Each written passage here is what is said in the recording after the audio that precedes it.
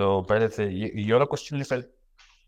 جی جی اس جی سے شروع کر لیتے ہیں ہم. میں نے نا بڑے سلیکٹو کوشچنز رکھے ہیں تاکہ لائیو انٹریکشن زیادہ ہو سکے. ہم اس کا ٹائم بڑھا بھی سکتے ہیں اگر ہمارے جو ہے کوشچنز جو پہلے والے جلدی آنسر ہو جاتے ہیں. اوکے.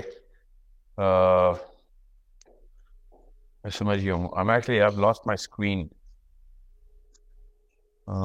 کدھر ہے آپ کا تم؟ اوکے. مجھے نا یہ زوم اتنا ابھی آیا نہیں ہے صحیح طریقے سے. I don't really know how to operate this so well. Okay, so اچھا لاسٹ ٹائم ساحل بھائی ایک تھوڑی سی کچھ ہمیں یوزرز نے شکایت بھی کی تھی کہ آپ بہت تیزی سے لاسٹ ٹائم اپنے کوشچنس کو جواب دیا. تھوڑا یعنی تھوڑی سی ڈیٹیل میں جانیں. sure جیسا آپ کو مجھے آپ بتا دیجیے گا کہ if you need more detail. اصل میں جب سوال زیادہ ہوں گے تو پھر میری ایک کوشش ہے کہ زیادہ سے زیادہ کوشچن کور کیے جائے. جو لمبا جواب ہے نا اس کے لیے we can have when we have to have which we are already having as well کہ ہر ٹاپک کی الگ سے آدھے گھنٹے کی ایٹ لیسٹ ایک تفصیل ضرور دی جائے جتنی ہو سکتی ہے. ٹائم لمٹ نہیں ہونی چاہیے اس کے اوپر. سو وہ اس کے لیے میں پھر that's why I thought کہ ہم نے اس طریقے سے الگ کرنا ہے rather than کہ ہم سب کے سب کوشچنس کو لمبا آنسر کریں تو پھر تو سارے کوشچنس کور نہیں ہو سکیں. ٹھیک ہے جیسے آپ بہتر سمجھتے ہیں ہم جب ہم اس کو اسٹارٹ کرتے ہیں آپ جیسے بہتر سمجھتے ہیں تاکہ فلو میں زیادہ سے زیادہ کوشچن لے سکیں. ٹھیک ہے. تو آپ مجھے ریپیٹ دا کوشچن. سوال جی پلیز. اچھا سوال یہ ہے کہ کیا خواب کی اصل میں کوئی حیثیت ہے؟ Aren't Muslims being ridiculed rightly to be superstitious and irrational to take this so seriously?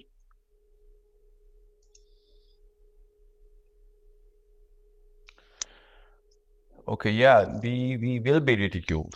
That's true. The more science is going to be propagated in the intellectual realm اور والی فیکلٹی کے اوپر زیادہ ڈپینڈنسی دکھائی جائے گی جس میں کہ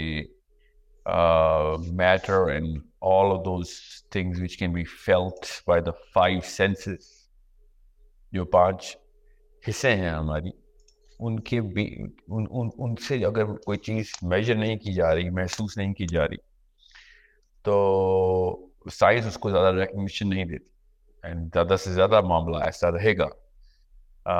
اور یہ اتنا ضروری سوال ہے کیونکہ یہ وہ واحد چیز ہے جو سائنٹسٹ جتنا مرضی سٹ پٹا لے اس کو رات کو سونے میں خواب تو آئے گا. اب وہ جو مرضی کر لے اس کو ڈسپروو کرنے کے لیے جتنے مرضی ہتھیار نکال لے جیسے ہی وہ اپنے جریدے لکھ لے گا تھک کے سوئے گا تو پھر اس کو خواب کو دیا جائے. What is it going to be? There is something which has to be proven out of the realm of matter and the known faculties of science. خواب کیا ہوتا ہے یہ اس کے اوپر نیورو بایولوجی کے اندر بہت کام کیا گیا ہے. They couldn't really come up with something which is جس کے اوپر ابھی تک کہیں پہ بھی ٹھہراؤ آیا ہو کسی بھی ایک ہاؤس کا سائنس میں کہ یہ کیا کیمسٹری ہے دماغ کے اندر کہ جو خواب کو جو ہے نا وہ ایک باقاعدہ ایک پکٹوریل ویو دیتی ہے. اور ابھی تک کی جو تین میجر ایک بہت مشہور اور تین اس کی کانٹرڈکٹری تھیوریز ہیں تینوں کے تینوں سائنٹسٹ جو سائنس کی جو تینوں خواب کے بارے میں تھیوریز ہیں وہ ایسی ہیں کہ آپ وہ خود بھی یہی کہتے ہیں کہ this is just one of our ways of expression we do not really know what it is because جو کچھ کیمسٹری سائنس جو دماغ کی کیمسٹری کو ان کو پہنچی ہے جہاں تک وہ ڈھونڈ پائے ہیں خواب کو وہ یہی ہے کہ بس دن میں جو گزارا ہوا جتنا بھی معاملہ ہے ایک انسان کا، وہ واپس ایک میموری ہیپو کیمپس سے آپ کو وہ ایک خاص جسے کہتے ہیں نا ایکسیس ملتا ہے دوبارہ سے. اب وہ حدیث سے ثابت ہے اس طرح کا بھی یہ خواب ہے، ٹھیک پہنچے ہیں وہ، مگر انہوں نے یہ نہیں کہیں سے کوئی نئی بات نہیں کی، یہ تو بغیر سائنس کے بھی پتہ تھی کہ ہاں دن میں گزارے ہوئے کوئی معاملات رات کو پھر دوبارہ سے دہرائی میں آ جاتے. مگر وہ ایسے کیا معاملات ہیں کہ جو اگلے دن کے ہیں، جو آپ کے یا اگلے سال کے ہیں یا 10 سال بعد کا واقعہ، وہ جو آپ کے خواب میں آتا ہے آپ، تو وہ کیا ہے؟ وہ پھر ایک دم وہ پھر ایک انتہائی زیادہ جسے کہتے ہیں کروڈ ٹرمینالوجیز کے اندر انہوں نے ایکسپلین کرنے کی کوشش کی ہے، جو کہ وہ خود بھی اس بات کو مانتے ہیں کہ نہیں، ایسا کچھ ہمارے علم میں ابھی تک آیا نہیں.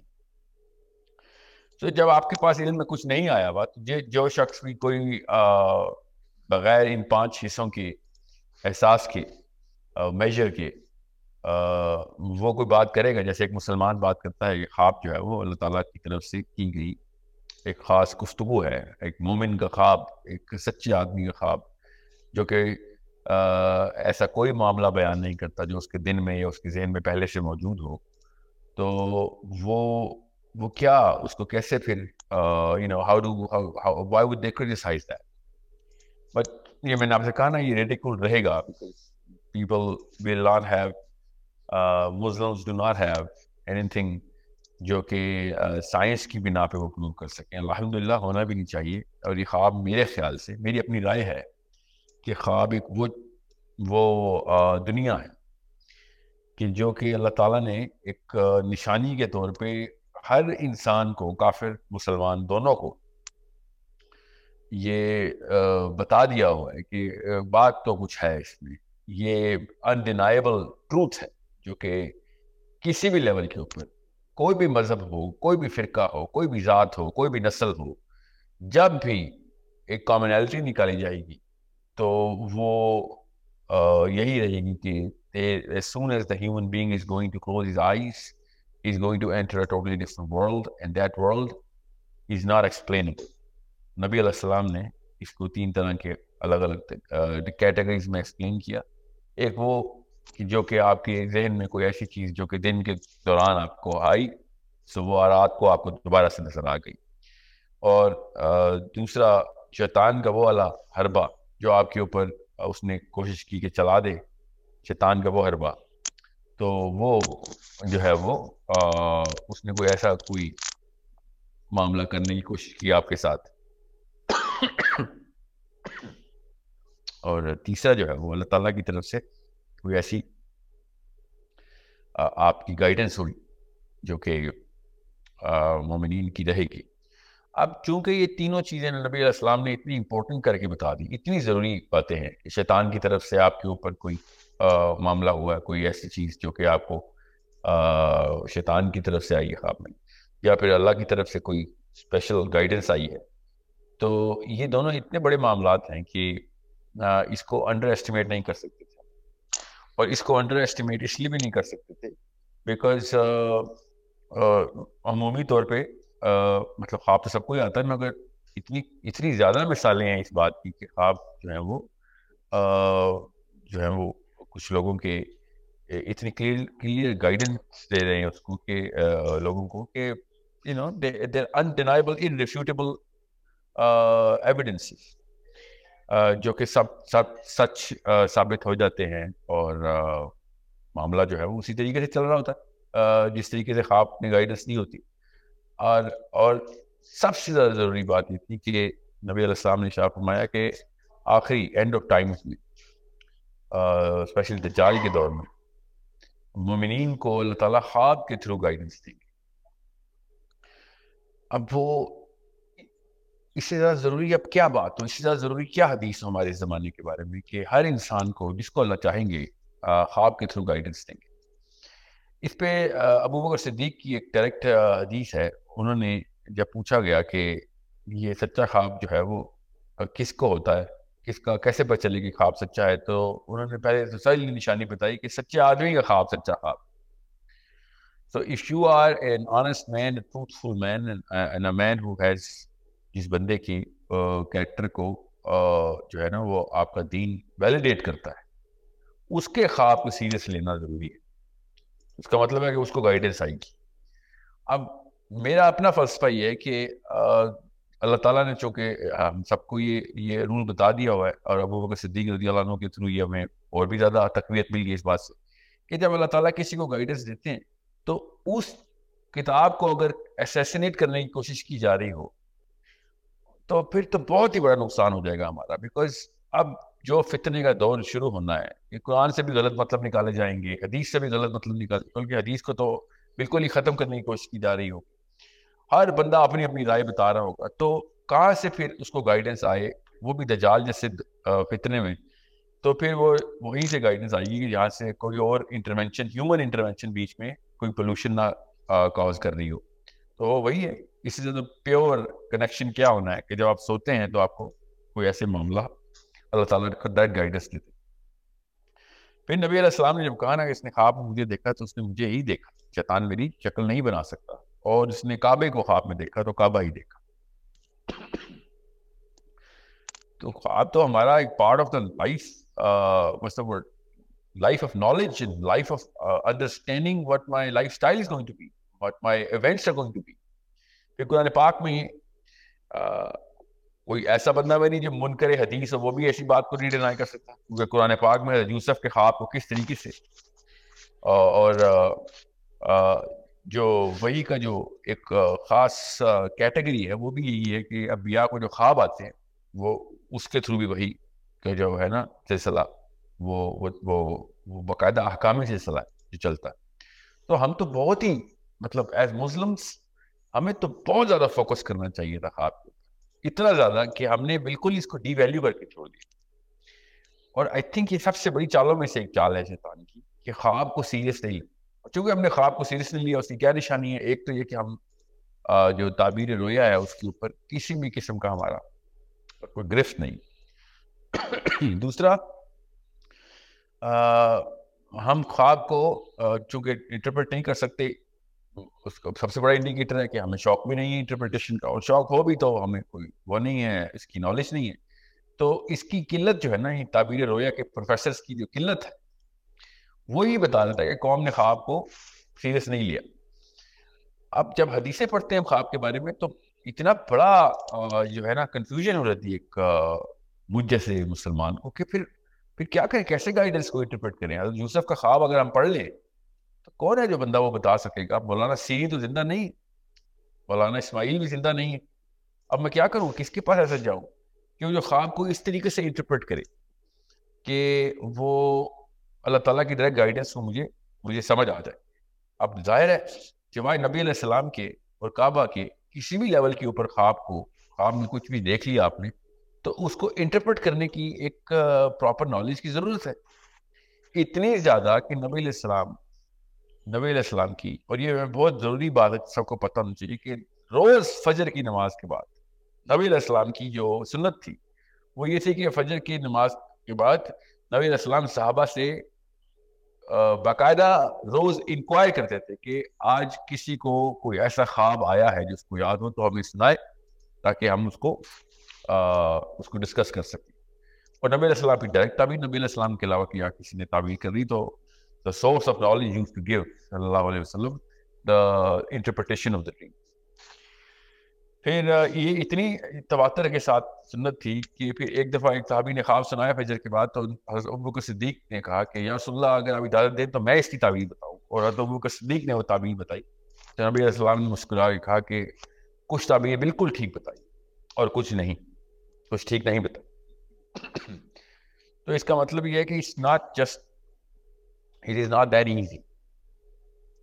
یہ حدیث سے صاف سمجھ آتے ہیں کہ it's not that easy. روز جو نبی علیہ السلام سے تعبیر کا یہ والا لیسن لیتے ہوں اس کے بعد بھی it is not that easy. کوئی بھی اٹھ کے یہ نہیں کہتا کہ ہاں یہ مجھے خواب کی تعبیر آتی. تو there are 2-3 categories to this question. سب سے پہلی category is the criticality of the dreams. وہ میں اس لیے ایڈریس سب سے پہلے کر رہا ہوں کہ اس کو بہت ضروری سمجھیں. یہ مسلمانوں کو اللہ تعالیٰ کا ہاتھ ہمارے سر پہ ڈائریکٹ ہے, یہ اتنا ضروری ہے. یہ خواب صرف مسلمانوں کو نہیں آتے, مگر میں آپ کو کئی سارے لوگ بتا سکتا ہوں جو کہ غیر مسلم تھے, خوابوں کے تھرو گائیڈ ہو کے اللہ کے راستے میں آئے. بہرحال میں اس طرف ان کی طرف ابھی نہیں جا رہا ہوں. ہمارے لیے اتنی بڑی کرٹیکلٹی ہے کہ اللہ تعالیٰ دجال کے دور میں ڈائریکٹلی خوابوں کے تھرو گائیڈنس دیں گے, اس کے علاوہ ہر طرح کی گائیڈنس جو پلوٹ ہو چکی ہوگی.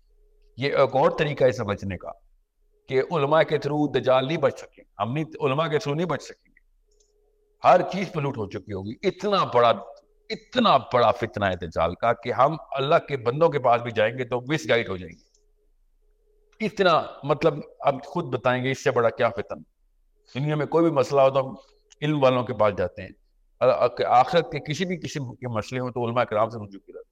اس دور میں اس لیول کا فتن ہوگا کہ علماء کرام کے پاس جا کے بھی ہم گمراہ ہو جائیں گے. اس لیے نبی علیہ السلام نے کہا کہ کسی بھی لیول کے اوپر جب فتن اس لیول پہ پہنچ جائے تو اللہ تعالیٰ گائیڈنس نہیں چھوڑیں گے آپ کی, اور خواب کے تھرو گائیڈنس دیں گے. اس میں تو کوئی تعلق واسطہ نہیں کسی اور ہیومن انٹروینشن کا. سو اب جو اگلی کیٹیگری ہے نا اس سوال کی جواب میں جو آپ کو مسلمانوں کی کلیئر ہونی چاہیے, وہ یہ کہ خواب ہے کیا پھر. وہ جس کو شوق ہے اس کے لیے ہم لمبی تفصیل میں ضرور کرنے کی کوشش کر لوں گا کسی اور ویڈیو میں, مگر میں اس کا تھوڑا سا خلاصہ یہاں پہ ضرور بیان کر دوں کہ خواب جو ہے وہ ٹیکنیکلی چونکہ اس کے پیچھے انٹرپریٹیشن کی ریکوائرمنٹ ہے, اس کا مطلب ہے کہ جیسا جو کچھ آپ نے دیکھا وہ ویسا ہی کچھ نہیں. تعبیر جو ہے اس کی وہ قرآن سے بھی اور حدیث سے بھی ثابت ہے کہ جو کچھ آپ نے دیکھ لیا ویسے نہیں. اور ظاہر ہے اس کا مطلب ہے کہ وہ کسی اور لینگویج میں آپ سے بات کی جاتی, وہ ایسے سمبلز ہیں ان کی ڈائریکٹ ان کے مطلب مطالب ہیں جو کہ خواب میں کچھ اور نظر آتے ہیں, اور ان کی جو تعبیر ہے وہ کسی اور, ان کی ٹرانسلیشن کسی اور طریقے سے اپنی لائف میں کرنی ہے آپ. سو اگر آپ نے خواب میں کوئی جانور دیکھ لیا اور آپ پہ حملہ کر رہے تو اس کا باقاعدہ مطلب ہونا ضروری ہے. اب میں نے چونکہ مولانا سیری کو بہت پڑھا ہے اس لیے مجھے ایک اینگل نظر آیا ان کا, اور میں اسے آپ کو اینگل ہی بتاؤں گا, تو آپ کو پتہ ہونا چاہیے کہ کس طریقے سے اس لینگویج کو دیکھنا ہے. ایک مولانا سیری کے پاس ایک شخص آیا اور اس نے کہا کہ میں نے خواب میں دیکھا ہے کہ میں اذان دے رہا ہوں. تو مولانا سیری نے اس کو کہا کہ آپ کی خواب کی تعبیر کے مطابق تو واللہ عالم, اگر لگتا ہے ایسا ہی ہے کہ آپ کو جلدی جو ہے نا وہ پولیس نے پکڑ لینا اور آپ کو جیل ہو جائے گی. اور وہ شخص چلا گیا. اب ان کی شاگرد صاحب بیٹھے ہوئے تھے, پھر دوسرا شخص آیا اسی دن شام کو ایک اور شخص نے آ کے اپنا خواب سنایا. اس نے کہا کہ میں نے خواب میں دیکھا ہے مولانا کہ میں اذان دے رہا ہوں. تو مولانا نے پھر کہا کہ واللہ عالم, اللہ ہی بہتر جانتے ہیں, مگر آپ کی خواب کی تعبیر خواب سے تو لگتا ہے ایسے ہی کہ آپ اللہ تعالیٰ کے ہاں بہت معتبر ہوں گے اور لوگوں کو آپ بہت علم جو ہے نا وہ سے مستفید کریں گے, اور لوگ آپ کے علم سے بہت فائدہ اٹھائیں گے, اور دنیا میں آپ کا بہت نام ہوگا. ان کے شاگرد نے جب دیکھا تو انہوں نے کہا کہ شیخ آپ نے ایک ہی خواب کی دو الگ الگ اور الٹی تعبیریں بتا دی, اس کے پیچھے کیا راز؟ تو انہوں نے پھر بتایا کہ خواب کو کس طریقے سے دیکھتے ہوتے ہیں اور خواب کی تعبیر کیسے دیکھتے ہیں.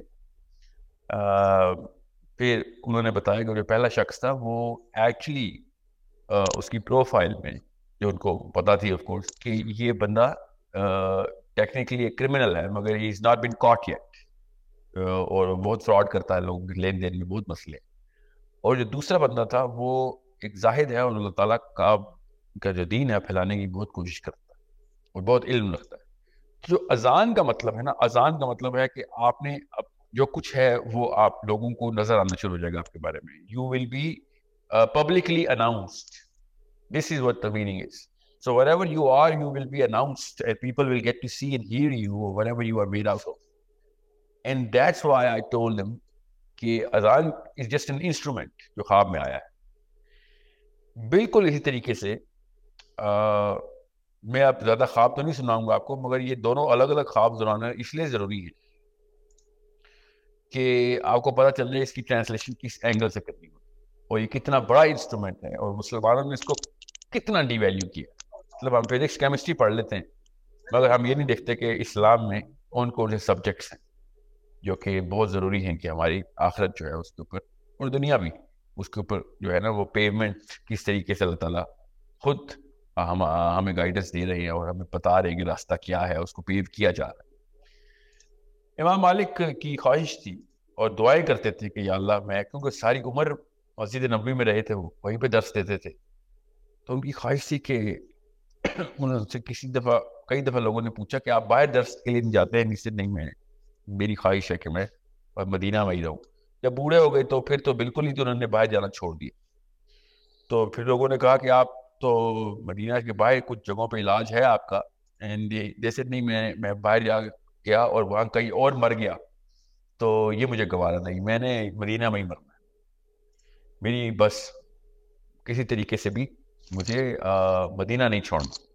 ساری عمر مسجد نبی میں رہنے والے یہ عالم نے امت کے اس امام کو ایک خواب آیا، اور خواب میں نبی علیہ السلام کی زیارت ہوئی، اور امام مالک نے کہا کہ اب میں سن رہا ہوں، یا رسول اللہ، مجھے مدینہ چھوڑنے کے لیے کہا جاتا ہے، مگر میں مدینہ نہیں چھوڑتا تاکہ میں کہیں میری موت باہر نہ آ جائے، تو آپ کیا سمجھ رہے مجھے مدینہ چھوڑ کے باہر جانا چاہیے، چاہے وہ کسی درس یا اپنے معالجے کے لیے، تو کیونکہ میں نہیں چاہتا کہ میں کہیں باہر مروں۔ تو نبی علیہ السلام نے امام مالک سے کی طرف دیکھ کے ایسے کیا، ہاتھ اپنا دایاں ہاتھ ایسے کر کے ان کو ایسے کر کے دکھایا، اور امام مالک نے خواب دیکھا اور اسی وقت اپنے غلام کو یہ خواب لکھ کے دیا اور ڈائریکٹ بصرہ بھیجا مولانا سیری کے پاس۔ اب دیکھیں امام مالک سے بڑا ہی کیا نام ہونا ہے امام شافعی کے ڈائریکٹ استاد۔ مولانا سیری جو ہیں وہ امام امہ نہیں ہیں، وہ تعبیر رویا کے پروفیسر ہیں۔ امام مالک جو ہے وہ تعبیر قرآن اور حدیث کے پروفیسر ہیں، غور سے سمجھیے گا اس بات کو۔ مگر مولانا سیری کی اس لیول کی ریسرچ تھی اس چیز کے اوپر، اور اتنی گرفت تھی ان کو کہ امام مالک نے اپنے غلام کو ان کے پاس بھیجا کہ جاؤ جا کے میرا خواب سناؤ، مگر کہا کہ یہ مت بتانا کہ کس کا خواب، بس خواب سناؤ اور تعبیر لے آؤ۔ اب میں نے آپ کو جان کے وہ اذان والا خواب پہلے سنایا جو کہ 2 الگ الگ بندوں کو آیا تھا۔ تو وہ غلام گیا بصرہ، مدینہ سے بصرہ جانا اور پھر واپس آنے میں وقت لگتا ہے، پیچھے سے امام مالک کی جو علالت تھی وہ اتنی زیادہ تھی کہ وہ بڑے رسک لے رہے تھے کہ جلدی سے مجھے خواب بتاؤ اس سے پہلے کہ میں مر جاؤں۔ بہرحال وہ غلام بصرہ پہنچا، بصرہ میں جو ہے وہ مولانا سیری کے یہاں حاضر ہوا اور انہوں نے کہا کہ ہمیں آپ سے خواب کی تعبیر پوچھنی ہے، بڑی دور سے آیا ہوں۔ تو امام مولانا سیری نے کہا مجھے خواب سنائیں، تو انہوں نے خواب سنایا۔ تو مولانا سیری نے کہا کہ میں آپ کو اس کی تعبیر نہیں بتا سکتا سوائے اس کے کہ آپ مجھے بتائیں گے یہ کس کا خواب ہے۔ تو ان کے غلام نے کہا کہ یہ امانت تو میں نہیں آپ کے سامنے ضائع کروں گا، یہ تو مجھے حکم ملا ہے کہ یہ نہیں بتانا کہ کس کا خواب ہے، بس خواب کی تعبیر بتا۔ تو مولانا سنگھ نے کہا کہ میں پھر آپ کو تعبیر نہیں بتا سکتا، بیکاز یہ مجھے پہلے آپ بتائیں گے کہ کس کا خواب ہے پھر میں تعبیر بتاؤں۔ تو غلام سٹ پٹایا کہ میں کیا کروں، یہ تو اتنی مہینے لگیں گے آنے جانے میں دوبارہ آؤں گا جاؤں گا یہ والا سوال لے کے۔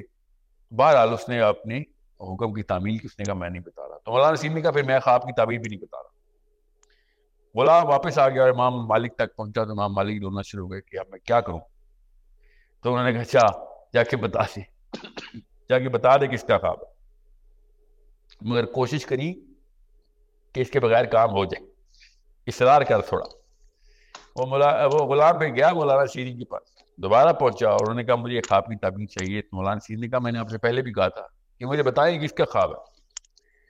تو غلام نے کہا کہ آپ کیوں، اگر آپ سے میں کہوں کہ یہ میرا خواب ہے تو خواب بدل جائے گا، آپ انہوں نے تھوڑا سا انٹرویو لیا غلام کا، انہوں نے کہا کہ آپ کا خواب نہیں ہے، اگر آپ کا خواب ہے تو بالکل کوئی اور بات ہے، اور مجھے تعبیر آتی ہی نہیں پھر، کیونکہ یہ خواب صرف کسی ایک ایسے عالم کا ہے کہ جس سے اللہ تعالیٰ کے نبی علیہ السلام نے اس طریقے سے گفتگو کی ہے کہ جس سے صرف ٹاپ کی علماء سے ہی گفتگو کی جا سکتی۔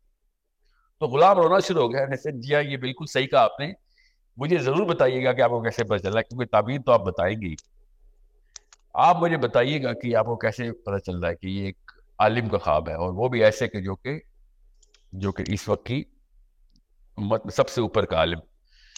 تو انہوں نے کہا کہ بتائیں پھر کس کا ہے؟ تو انہوں نے کہا یہ امام مالک کا خواب ہے.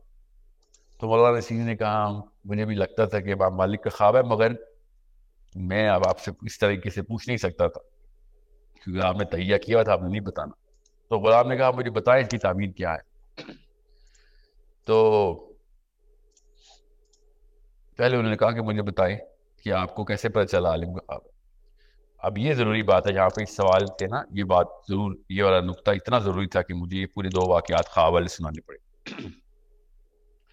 مولانا نصیر نے کہا کہ نبی علیہ السلام جب خواب میں کسی کی تشریف آوری کی, مطلب ہم خود جاتے ہیں, نبی علیہ السلام تو تشریف آوری نہیں ہوتی, جب زیارت ہو جائے, جب نبی علیہ السلام کو کوئی دیکھ لے تو نبی علیہ السلام ہر بندے سے اس کی پروفائل کے مطابق معاملات کرتے ہیں.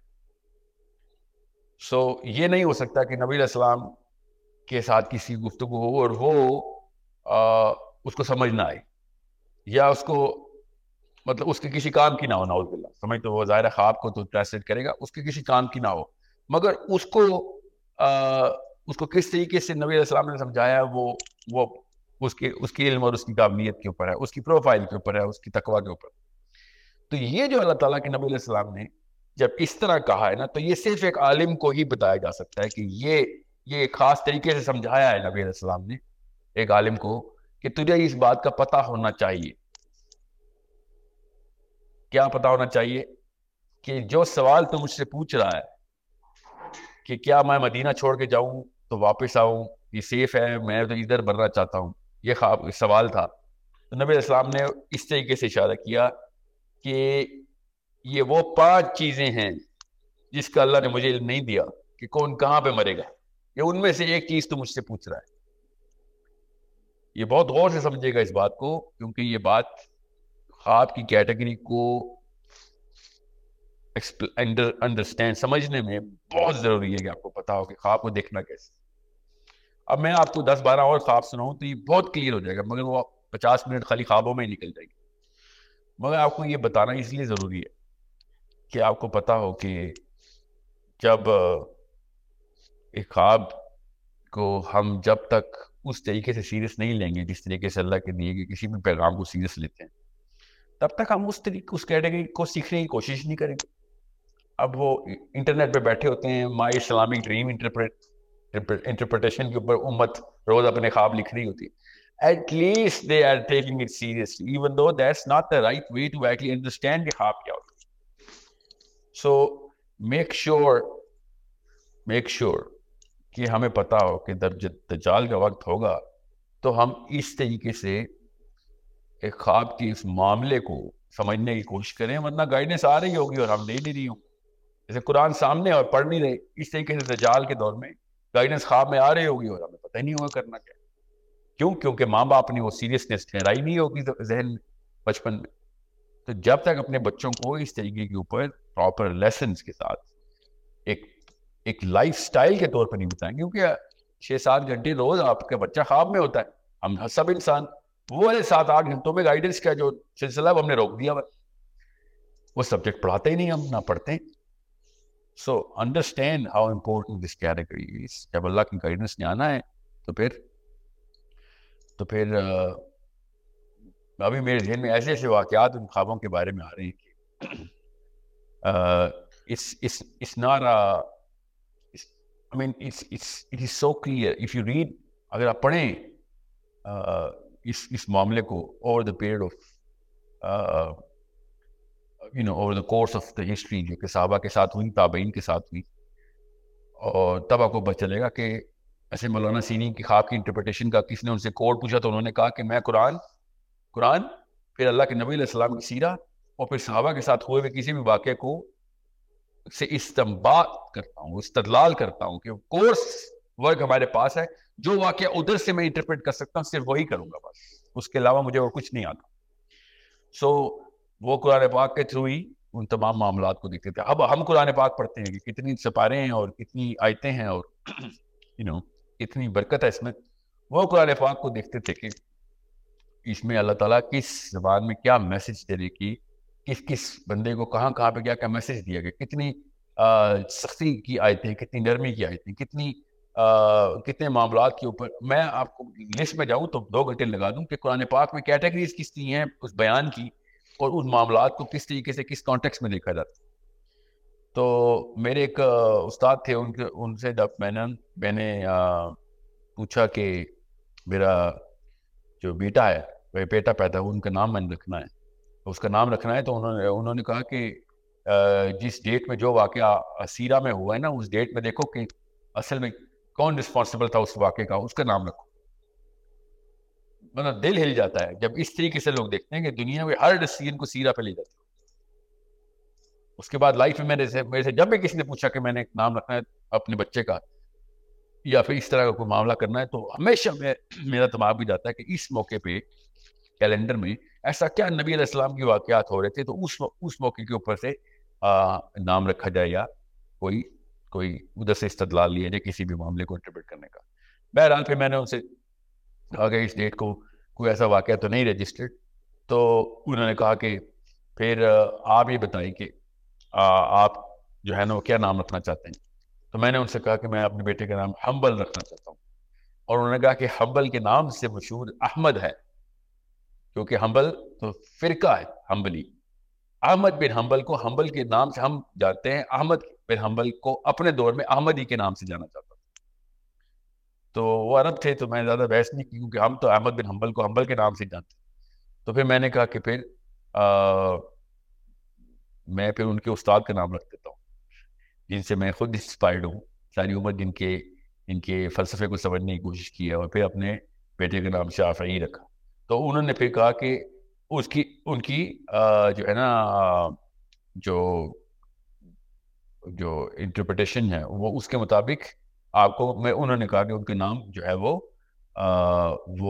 اس سیرہ سے لینا چاہیے. اور میں نے سیٹ کہ چونکہ میرے پاس ایسا کوئی ایویڈنس رجسٹرڈ نہیں مل رہا تھا, تو وہ خود بھی شافعی کے فالوور تھے, تو رونا شروع ہو گئے, کہتے کہ یہ مجھے سب سے پہلے مجھے شافعی کا نام ہی ریکمینڈ کرنا چاہیے تھا, اور ہمائن میں آپ کے شافعی تک پہنچے, تو میں نے اپنے بیٹے کا نام بھی شافعی رکھا. سو انڈرسٹینڈ میں اب کس طریقے سے اس سائیکالوجی کو جان کے اپنے بیٹے کے واقعے سے بتا رہا ہوں کہ سائیکالوجی کیا ہوتی ہے. مولانا سیری کی بھی یہی سائیکالوجی تھی. مولانا سیری کی کیا سائیکالوجی تھی کہ there is a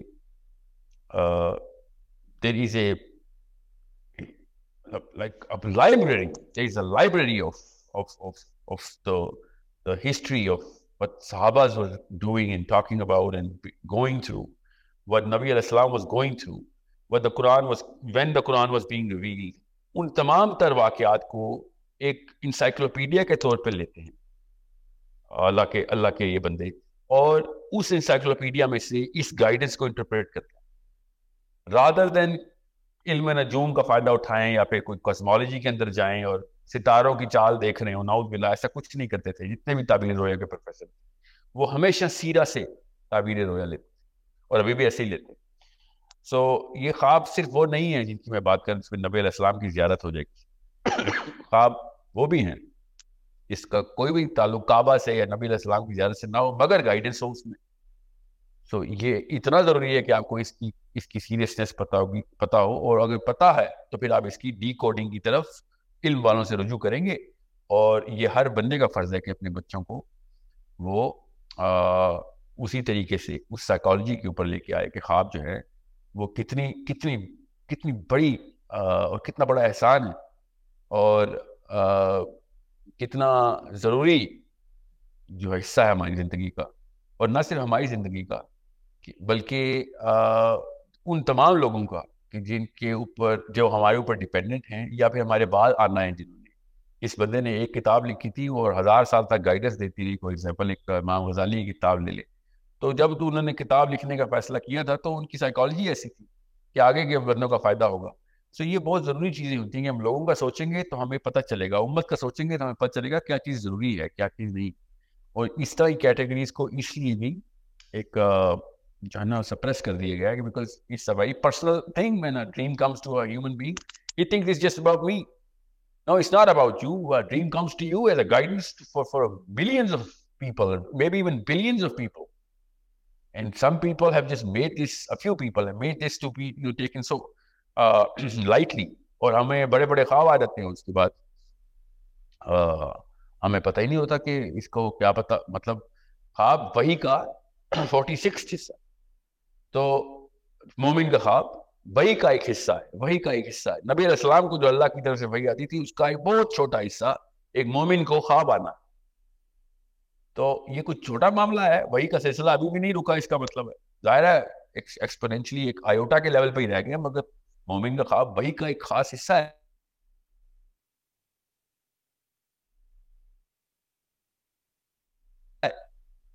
آپ سوچے تھے صحیح, حضرت ام ایمن کے پاس حضرت ابو بکر صدیق اور حضرت عمر بن خطاب تشریف لے گئے, اور نبی علیہ السلام کے وصال کے بعد, اور بات چیت چل رہی تھی ان کی. تو انہوں نے پوچھا کہ اللہ کے نبی علیہ السلام کی لائف کی کیا بات ہے جو آپ کو بہت بہت یاد آتی ہے. تو حضرت ام ایمن نے اپنا تبصرہ بتایا کہ کیا معاملات تھے ان کی. حضرت عمر نے پھر اپنی بات بتائی کہ کیا کیا ٹائم گزارا ہے انہوں نے نبی علیہ السلام کے ساتھ, ان کے ہوتے ہوئے کیا کیا کیا زندگی کا اس وقت معاملہ چل رہا تھا. تو انہوں نے ابو بکر صدیق سے پوچھا, تو ابو بکر صدیق نے کہا کہ مجھے سب سے زیادہ وہی یاد آتی کہ نبی علیہ السلام کی وصال کے بعد وہی آنا بند ہو گئی, اللہ تعالیٰ نے ہم سے بات چیت کرنی بند کی. اب سوچیں تو صحیح کہ کتنا بڑا معاملہ ہے کہ ہمیں اللہ تعالیٰ وہی کا وہ حصہ جو ہے نا اللہ تعالیٰ نے برقرار رکھا ہے ہمارے ساتھ. بہت ہی چھوٹا حصہ آف کورس, مگر خواب جو ہے وہ مومن کا خواب وہی کا ایک حصہ ہے. اللہ تعالیٰ کی اس گائیڈنس کو ہم ایسا کیجولی لیتے ہیں جیسے کہ کھانا کھایا اور ہضم ہو گیا, بس پتہ ہی نہیں چلا کہ کھانا کھایا تو اس کا کیا فائدہ ہوا کیا نہیں ہوا, اور رات کو بس خواب آیا تھا صبح اٹھے تو ختم ہو گیا. So it is such a big thing کہ جب یوسف کو خواب آیا اور اس کے تھرو سورہ یوسف میں اللہ تعالیٰ نے پھر کس طریقے سے بتایا کہ وہ مصر کے بادشاہ نے کس طریقے سے یوسف کو کہ اس خواب کی اس جو تعبیر کی گرفت ہے اس کے تھرو وہ ایک خاص جو کریڈیبلٹی کا ٹوکن ہے وہ کیسے ایکسیپٹ ہوا اور وہ خواب کیسے پورا ہوا. مطلب میں آپ تفصیل میں جاؤں تو آف کورس 10 دن لگیں گے, ہم اسی بارے میں بات کریں گے. اتنے خوابوں کی جو ہے نا وہ تفصیل ہم تک مل چکی ہے, مگر زیادہ خواب کے بارے میں پڑھ لینے سے خواب کی تعبیر نہیں آ جائے گی, مگر ایٹ لیسٹ یہ تو پتہ چل جائے گا کہ خواب کی تعبیر کرنا کتنا ضروری ہے اور خواب کو سیریس لینا کتنا ضروری ہے. جب ہمارے نبی علیہ السلام کی اللہم صلی علی محمد ایک ایسی سنت جو کہ روز فجر کے بعد تواتر کے ساتھ ہو, تو دن کا آغاز ہی اگر تعبیر رویا سے ہوتا ہو تو اس سے زیادہ ضروری کیا معاملہ ہو سکتا ہے ہمارے ساتھ. مگر ہم بس سوتے ہیں اٹھتے ہیں بس اور سمجھتے ہیں کہ معاملہ بس کسی اور دنیا کو کسی اور ہی اینگل سے دیکھا. آئی ہوپ اب میں نے آپ کو شاید آپ نے نوٹس کیا, میں سائنس کی طرف بالکل نہیں گیا کہ سائنس کے تھرو کیا ہے معاملہ اور انٹر ڈیمینشنل لائف سٹائل کیا ہے جو خواب میں آپ کی روح کے ساتھ معاملہ ہو رہا ہوتا ہے, بیکاز اس کے بہت تفصیل ہے, اور بس ہلکا سا خلاصہ ہی اور ہنٹ ہی کرایا میں نے ادھر. باقی سارے معاملات پہ I think I have spoken enough for the whoever asked the question کہ ان کو یہ اس کا جواب مل گیا ہوگا خواب کو کتنا ضروری کیوں لینا ہے.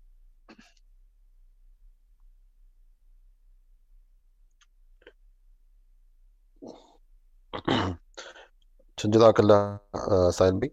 اچھا, اس کے خواب سے ہی ریلیٹڈ 2 فالو اپ کوشچنز آئے ہوئے ہیں, اگر وہ بھی آپ ان کو آنسر کر دیں. ایک تو صاحب نے پوچھا کہ انبیاء اکرام یا رسول اللہ صلی اللہ علیہ وسلم کو خواب میں دیکھا, اگر ان سے انٹریکٹ کیا جائے تو اس کی کیا امپورٹنس ہے یا اس کا کیا مطلب ہے.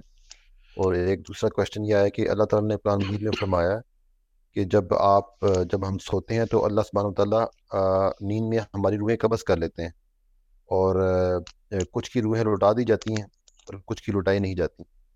تو اس سے کیا مراد ہے, یہ کوئی ہم مختلف ڈائمنشن میں چلے جاتے ہیں یا اس کا کیا معاملہ ہے؟ ان دونوں سوالوں کے اگر آپ جواب دے دیں. یہ 2-3 جگہوں پہ قرآن پاک میں یہ جو ہے نا, مگر سورہ زمر میں جو یہ معاملہ آیا ہے وہ تو کلیئرلی بتا دیا کہ چھوٹی موت کا, چھوٹی موت ہوتی ہے. نیند جو ہے نا جب روح نکل جاتی ہے اور پھر صبح واپس جب بھی اٹھتے ہیں واپس آئی جاتی. تو یہ اب اس کی تفصیل کرنی پڑے گی بہت زیادہ کہ روح کا کانسیپٹ کس طریقے سے دیکھنا ہے. جتنا بھی ہمیں سمجھ آ سکتا ہے اللہ تعالیٰ نے خود ہی نہیں بتایا اس کا, خود ڈائریکٹلی کہا کہ نہیں بتانا, بس یہ سمجھ لو کہ اللہ کا امر ہے.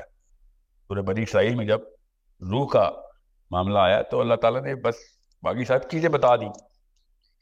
3 سوال تھے نا یہودیوں کے, تو روح کا جب سوال کی بات آئی تو اللہ تعالیٰ نے کہا کہ بس ان کو یہ کہہ دو کہ اللہ کا امر ہے. اس کے اوپر اتنی بڑی بحث ہے کہ یہودیوں کے 2 سوال تو بڑی تفصیل سے بتایا اللہ نے, اس سوال کو اللہ تعالیٰ نے شن کیوں کر دیا, بڑی تفصیل سے بحث ہے اس کے اوپر علماء کی. پاکستان اردو میں نے کوئی تفسیر ایسی پڑھی نہیں جس میں اس پہ بحث کے اوپر اتنا زیادہ معاملہ کیا گیا ہو. سورہ بنی اسرائیل کی آئی تھی آخری کچھ آیات میں سے آئے, اس میں یہودی نے ذوالقرنین کا سوال پوچھا, پھر اصحاب کہف کا سوال پوچھا اور روح کا سوال پوچھا. یہ ہے اس کا کانٹیکسٹ. تو بنی اسرائیل میں اور سورہ کہف اکٹھی کر کے یہ تینوں سوالوں کا جواب. بنی اسرائیل اور سورہ کہف اکٹھی کریں گے تو یہ تینوں سوالوں کا سیریل آپ کا پتہ چل جائے گا. اللہ تعالیٰ نے کہا نا یہ پوچھتے ہیں کہ روح کیا ہے, ان سے کہہ دو کہ وہ اللہ کا امر ہے, اس کے بارے میں کم ہی بس اب آپ کو ہمیں کم ہی علم ہے بس.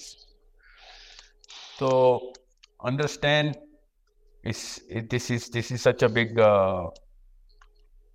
subject when we say کہ جب اللہ تعالیٰ نے خواب بھی دکھانے ہیں, روح کا معاملہ ہوتا ہے, رات کو روح نکلتی ہے اور رات کو ہی خواب آتے ہیں, اور اس سے بھی بڑھ کے یہ کہ خواب جو ہے وہ اس دنیا کی گائیڈنس ہے, روح کہیں اور گئی ہوتی ہے, جسم ادھر ہی پڑا ہوتا.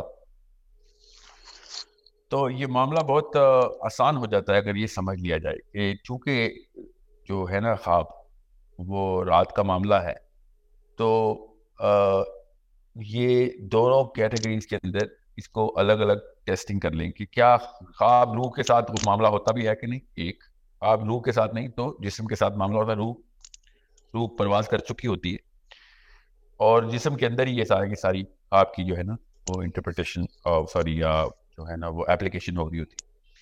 یا پھر روح خود جس دنیا میں جاتی ہے وہ اس دنیا جو ہے نا اس کی میموری خواب ہے وہ ہوتا ہے. تو اس کے اوپر بھی وہی میں نے کہا بہت لمبی بحث ہے کہ جو ہے نا میموری وہ دماغ کی وہ الگ سے سٹور ہے اور روح کے اندر میموری الگ سے سٹور ہے. بیکاز خواب جو ہے وہ نظر پوری رات کا آتا ہے ہمیں. تو اگین چاہے آپ 1 منٹ کے لیے سوئیں تب بھی آپ کو 3 سال کا خواب آ سکتا ہے, چاہے آپ 10-12 گھنٹے سوئیں اور آپ کو 1 منٹ کا ہی خواب آئے. یہ سارے معاملات چونکہ درست ہیں تو یہ صاف سمجھ آ جاتی ہے کہ جو وہ لائف ہے وہ ٹائم لیسنس کی لائف ہے. یہ صاف سمجھ آ جاتی ہے کہ مجھے اپنا مطلب میرے سامنے کئی لوگوں نے ایکسپیرینس شیئر کیے, مجھے اپنا بھی ایکسپیرینس شیئر ہے, سب کو پتہ ہے ہر ایک کے ساتھ, اس میں کوئی میں انہونی بات نہیں کرنے والا, کہ کئی دفعہ ایسے ہوا ہے کہ آپ کانشیسلی سوئے ہیں اور آپ نے بغیر کسی اپنے فزیکل سینسز کے تھرو سیکنڈ بھی نہیں لگایا اور آپ نے آنکھ کھولی اور صبح ہو چکی ہے. میرے ساتھ تو ہوا ہے کئی دفعہ اور ہر ایک کے ساتھ ہوا ہوگا یقیناً. میں نے تو اتنے لوگوں سے پوچھا, ہر ایک کے ساتھ ایسا ہوا کہ ہاں we remember that night. A lot of people told me کہ جب یہ واقعہ ہوتا ہے اتنا بڑا واقعہ ہے ان کے لیے کہ کانشیسلی آنکھ کھول کے بس آنکھ پلک جھپکی ہے اور صبح ہو چکی. تو کئی دفعہ ایسا بھی ہوتا ہے 8 گھنٹے گزر جاتے ہیں پتہ ہی نہیں چلتا اور کانشیسلی آپ اس کو میجر کرنے کی کوشش کر رہے ہوتے ہیں. کئی دفعہ ایک خواب آتا ہے جس میں آپ کو اتنا لمبا خواب آتا ہے, اس میں آپ نے عمر گزاری اپنی پوری جنریشن گزار دی ہوتی ہے, آپ کے بچے اور پوتے پیدا ہو چکے ہوتے ہیں اور 4 گھنٹے کی نیند نہیں ہوتی آپ کی. So اس کا مطلب یہ ہے کہ whatever goes through in a totally different dimension where there is a totally different concept of time. That's very evident. And I'm not saying کہ یہی ہے ضروری بات. جو دوسری بات ہے کہ وہ ہماری ٹائم زون کے اندر سارا معاملہ ہوتا ہے, یہ بھی ہو سکتا ہے, مگر اتنے سارے ایویڈنسز کے بعد یہ بات تو کلیئر ہے کہ یس انٹر ڈیمینشنل ٹریول تو ہوتا ہے. اگر ہر جگہ نہیں ہوتا تو ہو ضرور سکتا ہے, ہر خواب میں نہیں ہوتا ہوگا, مگر جس خواب میں بھی ہوا ہے اس میں کوئی ایسی وہ اچنبے کی بات نہیں ہے. بیکاز ایسے ایسے معاملات ہیں کہ جو اس شخص کو جو اس نے دیکھے ہوتے ہیں وہ واقعی takes a time taking journey he went through. So it is an interdimensional travel for sure. It could be inside this dimension, but it is definitely not in the same course جو کہ اس نے course ہوتا بستر پہ پڑھا, اس کو اس course میں سے تو نہیں گزارا گیا. سو it's a trajectory of maybe your soul which comes in and gathers everything, اور وہ اس دنیا کی ہی لینگویج جو کہ آپ کو تعبیر رویا کے پروفیسر ڈی کوڈ کر دیتے, اور اس کے تواتر سے ہی پتہ چلا ہے کہ لومڑی کو دیکھ لینے سے یا کس جانور کو یا شیر کو یا سانپ کو دیکھ لینے سے تواتر سے تعبیر بتائی گئی ہے, تو انہوں نے اس کو پھر رقم کرنا شروع کر دیا. تو وہ لینگویج ڈی کوڈنگ الگ ہے. مگر آپ کا سوال چونکہ لینگویج ڈی کوڈنگ کا نہیں ہے خواب کی, تو خواب انٹر ڈائمینشنل ہے. غالب گمان میرا یہی ہے کہ if not a dimension, then it's definitely a totally different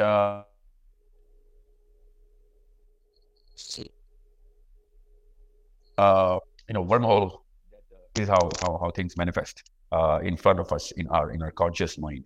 خواب جو ہے نا, جب آپ یاد کرتے ہیں کہ میں نے خواب کیا دیکھا ہے, تو آپ کانشیس مائنڈ کے اندر اس میموری کو پوری طریقے سے پلے کرتے ہیں. اور مولانا سیری کے پاس ہی ایک شخص آیا اور انہوں نے کہا کہ مجھے میں نے خواب جو ہے نا وہ یاد نہیں آ رہا, تو میں کیا کروں. تو مولانا سیری نے کہا کہ درخت کے بارے میں سوچیں اور درخت کو ڈسکرائب کریں. جیسے انہوں نے درخت کو ڈسکرائب کرنا شروع کیا تو ان کو وہ خواب یاد آ گیا.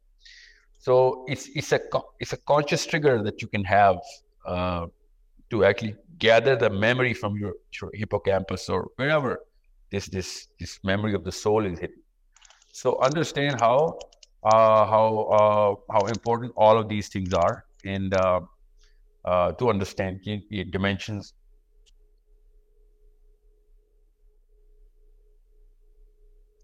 کیا ہیں اور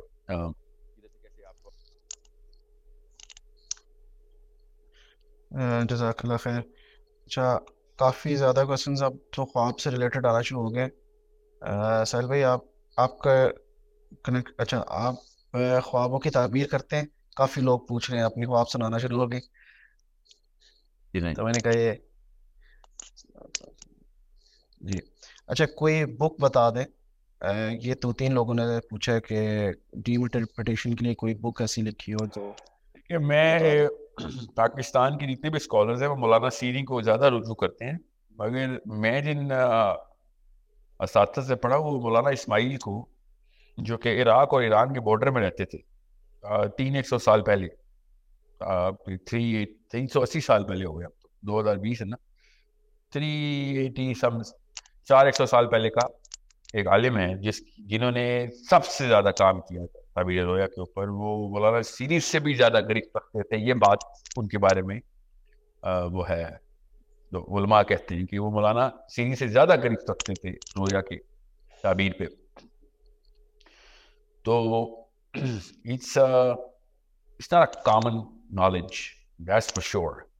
ابھی میرے احباب کو جب خواب آتا ہے تو آپ مولانا حسان کی طرف راؤٹ کرتے ہیں ان کو, جو لاہور میں ہیں, کہ وہ مولانا حسان, کیونکہ ان کے بارے میں یہ بات بڑی وثوق سے کی جاتی ہے. علماء کرتے ہیں کہ مولانا حسان جو ہیں, ابھی میرے ایک دوست کو خواب آیا اور انہوں نے کعبہ بھی دیکھ لیا خواب میں, اور نبی علیہ السلام کی بھی زیارت ہو گئی, اور وہ حج کے دوران ہی, حج کے فوراً بعد گھر پہ آئے ہوئے تھے اور کسی ایک بات پہ غمگین تھے کہ ایک رکن مس ہو گیا ان سے. فہد نام ہے ان کا, اللہ تعالیٰ ان کو ان کے درجات بلند کرے. انتہائی نیک, انتہائی زیادہ راست باز آدمی ماشاءاللہ. تو ان کا خواب بھی اس طرح کا ہی تھا کہ ضروری تھا کہ سننا. انہوں نے مجھے خواب, جب اللہ تعالیٰ کی طرف سے میرا ان کے ساتھ کنیکشن بھی ایسا ہے کہ صبح اٹھے اور فجر میں انہوں نے مجھے کال کی کہ مجھے خواب آیا, مجھے جلدی سے بتا. میں کیسے بتاؤں, نے مجھے بتا. ابھی وہ ان کی اہلیہ جو ہیں وہ حج کر کے آئے تھے رات کو, اور حج کر کے تو رات کو مبارکباد دینے کے لیے لوگ آتے ہیں نا, تو وہ آئے ہوئے تھے. تو بات کرتے کرتے پتہ چلا کہ ایک فجر تک اشراق تک قیام کرنا تھا کسی جگہ پہ اس حرم میں. تو انہوں نے قیام نہیں کیا اور کہتے میں تو فجر پڑھ کے لیٹ گیا تھا. تو بات چیت ہو رہی تھی, تو وہ اس بارے میں دونوں میاں بیوی رات کو یہ بات ڈسکس کرتے رہے کہ حج رہ گیا ہمارے, یہاں تک کہ رو پڑے.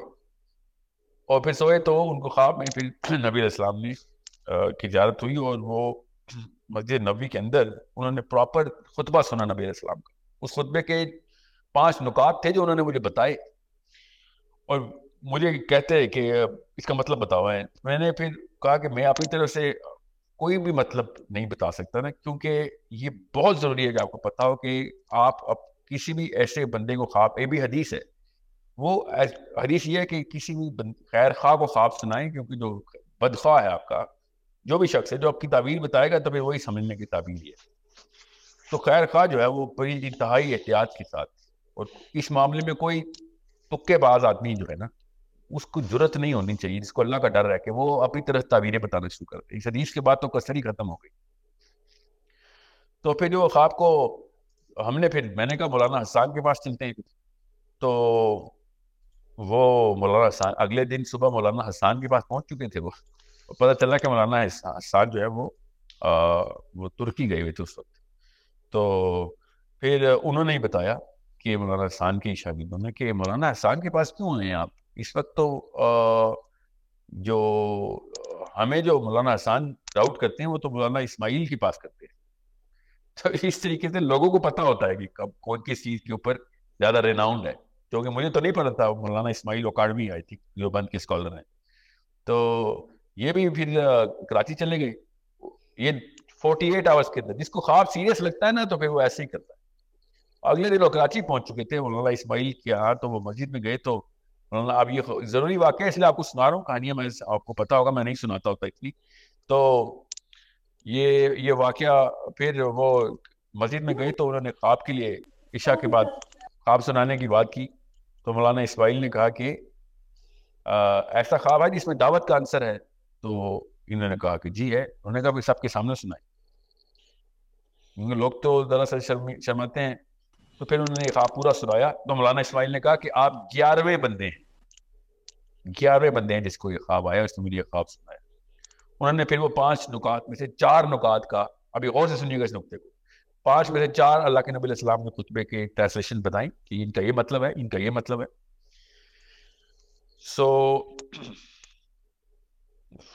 سو جس میں سے ایک نقطہ میں آپ کو بتاتا ہوں بہت ضروری، کہ نبی علیہ السلام نے اس وقت ارشاد فرمایا کہ یہ جو لوگ میری جالی کی طرف منہ کر کے دعائیں کر رہے ہیں نا، ان سے کہو کہ منہ الٹی طرف کر کے دعائیں کریں.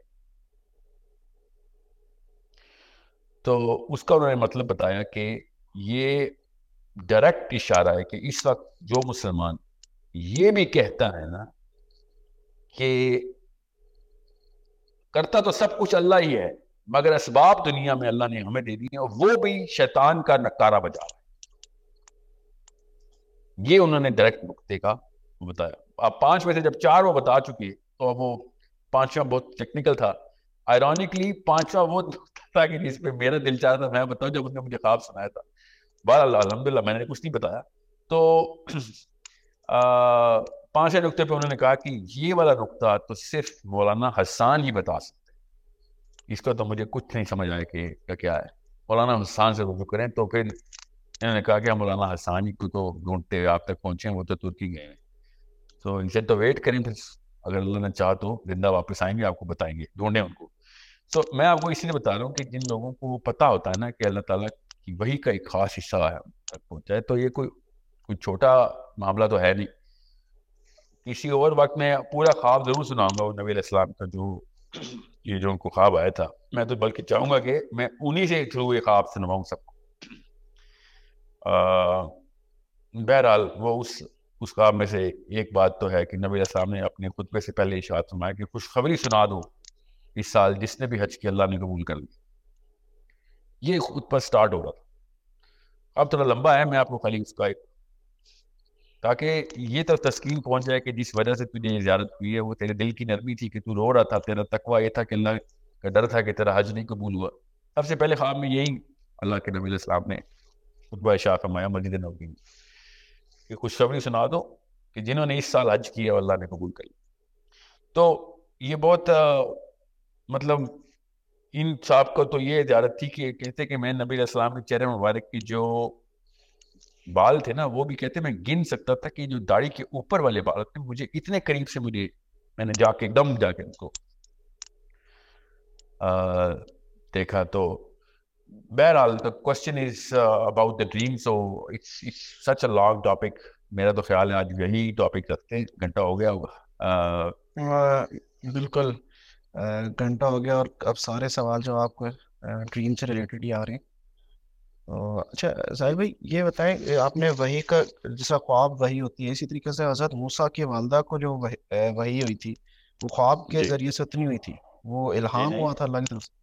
بالکل. اور اللہ کے یہ معاملات اور بھی لوگوں کے ساتھ ہوئے ہیں. حضرت مریم کو خواب کے تھرو تو نہیں بتایا تھا کہ کیا ہونے لگا ہے، وہ تو ڈر کے بھاگی تھی سمجھے. اور پھر جبرائیل اوپر پہاڑی تک اوپر گئے. یہ غیر نبیوں کو جو وحیاں ہوتی ہیں وہ اسی طریقے سے ہوتی ہیں جس طرح باقیوں کو ہوتی ہیں، مگر اس کو اللہ چاہے بس. یہ دو خواتین دیکھیں نا، یہ دو خواتین کو کیسے وحی ہوئی ہے. بالکل. اچھا ایک کوشچن شاید اس پہ جواب دے دیا آپ نے کہ رسول اللہ صلی اللہ علیہ وسلم اور جو باقی صحابہ جب یہ خواب میں آتے ہیں، اس کا ضرور کوئی میسج ہوتا ہے کوئی اس بندے کے لیے، یا اس سے کوئی کام ہوتا ہے، یعنی یہ ایسا تو نہیں ہوتا کہ آؤٹ آف دا بلو خواب آ گئی جسٹ لائک دیٹ؟ میں نے اسی لیے حضرت ابوبکر صدیق والی بات بتائی تھی. میں آپ کو ایک اور واقعہ سناتا ہوں. راول پنڈی کے شہر میں نا ایک عالم ہیں، بہت ختم نبوت کے امیر ہیں. ابھی ہے کہ نہیں مجھے نہیں پتا، مگر ایک وقت میں تو رہے ہیں. تو میں جب بھی کوئی میرے پاس آتا ہے تو میں ان کے پاس بھیج دیتا ہوں، جو پنڈی اسلام آباد کا ہو، کہ ان سے جا کے پوچھوں. تو ایک دفعہ کیا ہوا کہ مجھے ساتھ جانا پڑا. ایکچولی میں خود ہی گیا ہوا تھا، تو ایک اور شخص میرے ساتھ آ گئے تھے. انہوں نے خواب سنانا تھا میرے احباب میں سے. تو اب دیکھیں کس طریقے سے علماء جو ہے نا خواب کو دیکھتے ہیں. تو انہوں نے کہا کہ خواب سن لیا لڑکے کا. تو لڑکے سے پوچھا انہوں نے، اس کی حلیہ دیکھ کے شاید انہوں نے گمان کیا ہوگا. تو انہوں نے کہا کہ نماز پوری پڑھتے ہو؟ تو ہی شاید کہ نہیں، میں ساری نمازیں تو نہیں پڑھتا. تو کہتے کہ کب سے چھوڑی ہوئی؟ تو لڑکے نے کہا کہ بس کبھی پڑھ لیتا ہوں، کبھی نہیں، جمعہ پڑھ لیتا ہوں اور یہ وہ فلاں فلاں. تو انہوں نے، اور اتنا بڑا خواب تھا کہ میں آپ کو خواب پہ نہیں سناؤں گا تو روح کام جائے گی کہ اتنا کلیئر خواب تھا. مطلب میں آرام سے اس کی تعبیر بتا سکتا تھا، اس میں کوئی ایسا معاملہ ہی نہیں تھا. اور بڑا مبارک خواب تھا مطلب.